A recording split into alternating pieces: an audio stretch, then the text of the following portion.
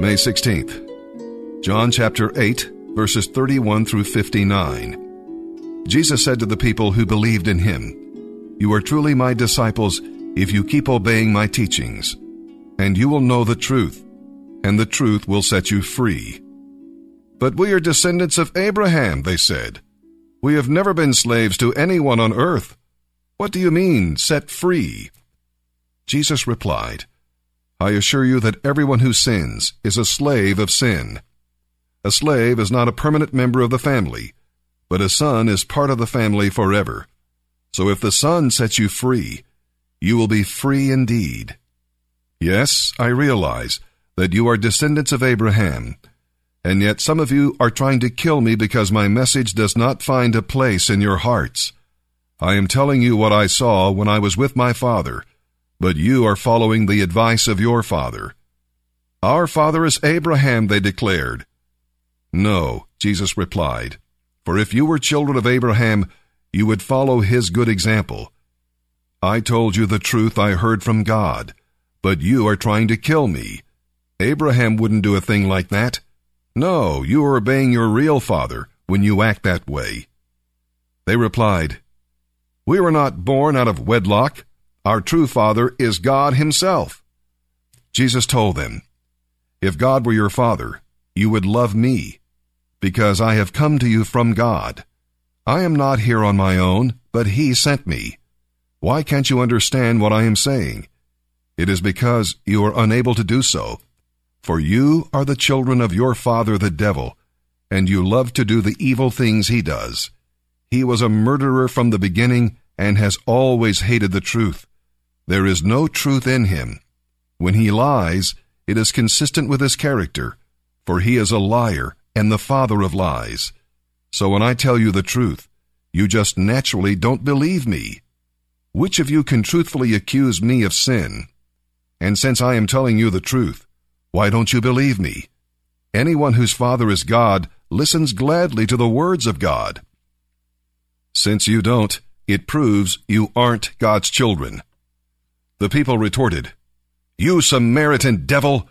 Didn't we say all along that you were possessed by a demon?" "No," Jesus said, "I have no demon in me, for I honor my Father, and you dishonor me. And though I have no wish to glorify myself, God wants to glorify me. Let him be the judge. I assure you, anyone who obeys my teaching will never die." The people said, "Now we know you're possessed by a demon. Even Abraham and the prophets died. But you say that those who obey your teaching will never die. Are you greater than our father Abraham who died? Are you greater than the prophets who died? Who do you think you are?" Jesus answered, "If I am merely boasting about myself, it doesn't count. But it is my Father who says these glorious things about me. You say, 'He is our God,' but you do not even know him.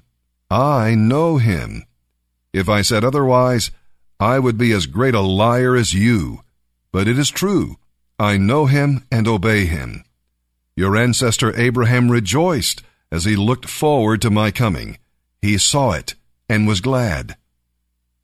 The people said, "You aren't even 50 years old. How can you say you have seen Abraham?" Jesus answered, "The truth is, I existed before Abraham was even born." At that point they picked up stones to kill him. But Jesus hid himself from them and left the temple. Hosea chapter 3, verse 1, "Then the Lord said to me," go again, Hosea. What? Go find her. Love this woman who's loved by a lover and is right now committing adultery. Go find her, Hosea. Go find her. Look what's after the comma. "Just like the love of the Lord for Israel." I love her. Now, where it says Israel, it means Israel, but it also prophetically speaks of God's love for the whole world. Go find her again.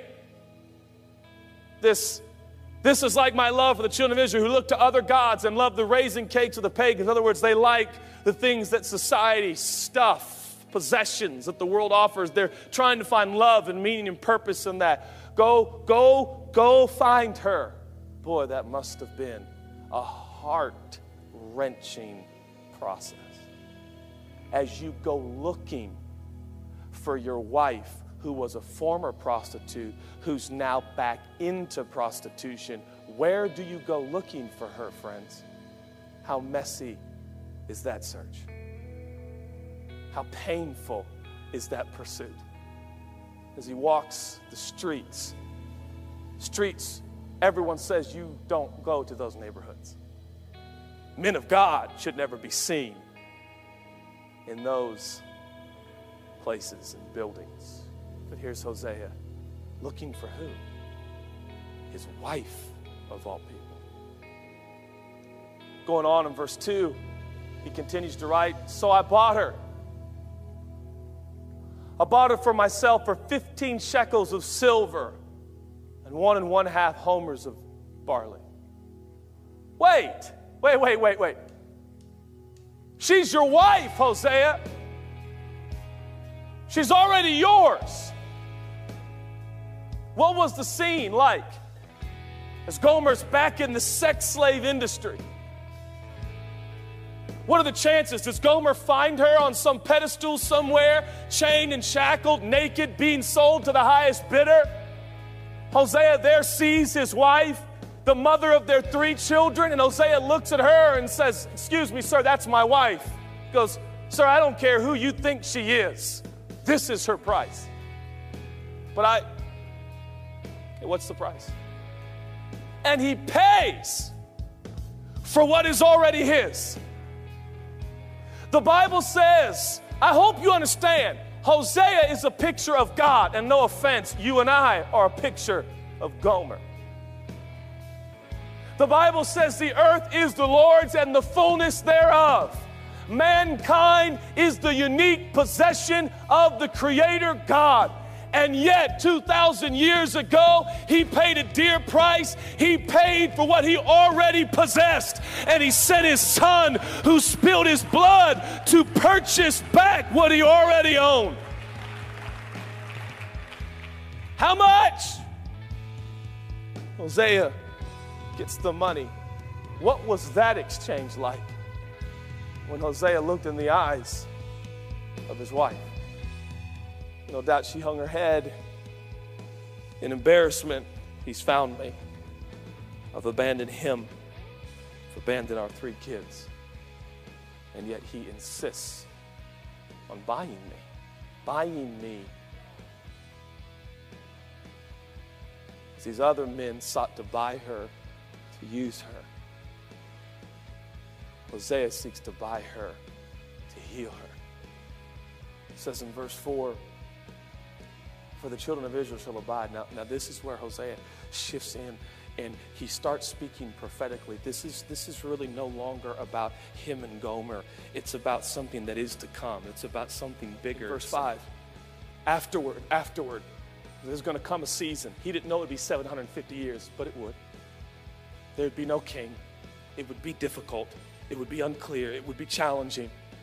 But then the children of Israel shall return and seek the Lord their God and David their king.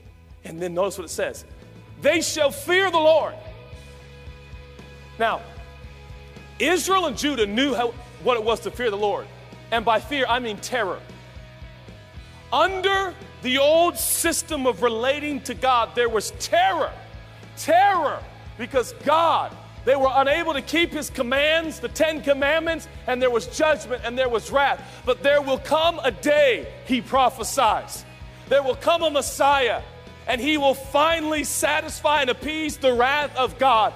And the fear of the Lord in those days will be in awe of his goodness in the latter days. The fear of the people will not be of terror. It will be in awe of his graciousness towards humanity. Hosea just bought Gomer, even though she was already his. this is the picture of the gospel, salvation completes the work in spite of her sins, in spite of her doings, in spite of running away. And then he stands and says, and there will come a day, a King David will rise. And in those days they will fear his goodness. These are the days that we live in. Our Hosea has come. Salvation has come.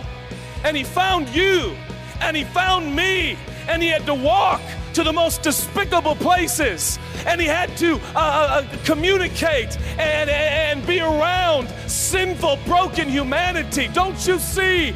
As Hosea searched for his wife, so Jesus came searching for the salvation of humanity.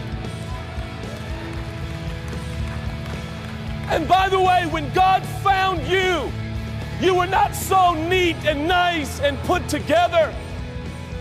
You were in chains, and you were naked, and you were sinful, and so was I. And our gracious God said, how much? How much? The blood of your Son. For then and only then can they, humanity, avert the wrath and justice that is rightfully on their heads. Very well. Very well. I'll send my Son.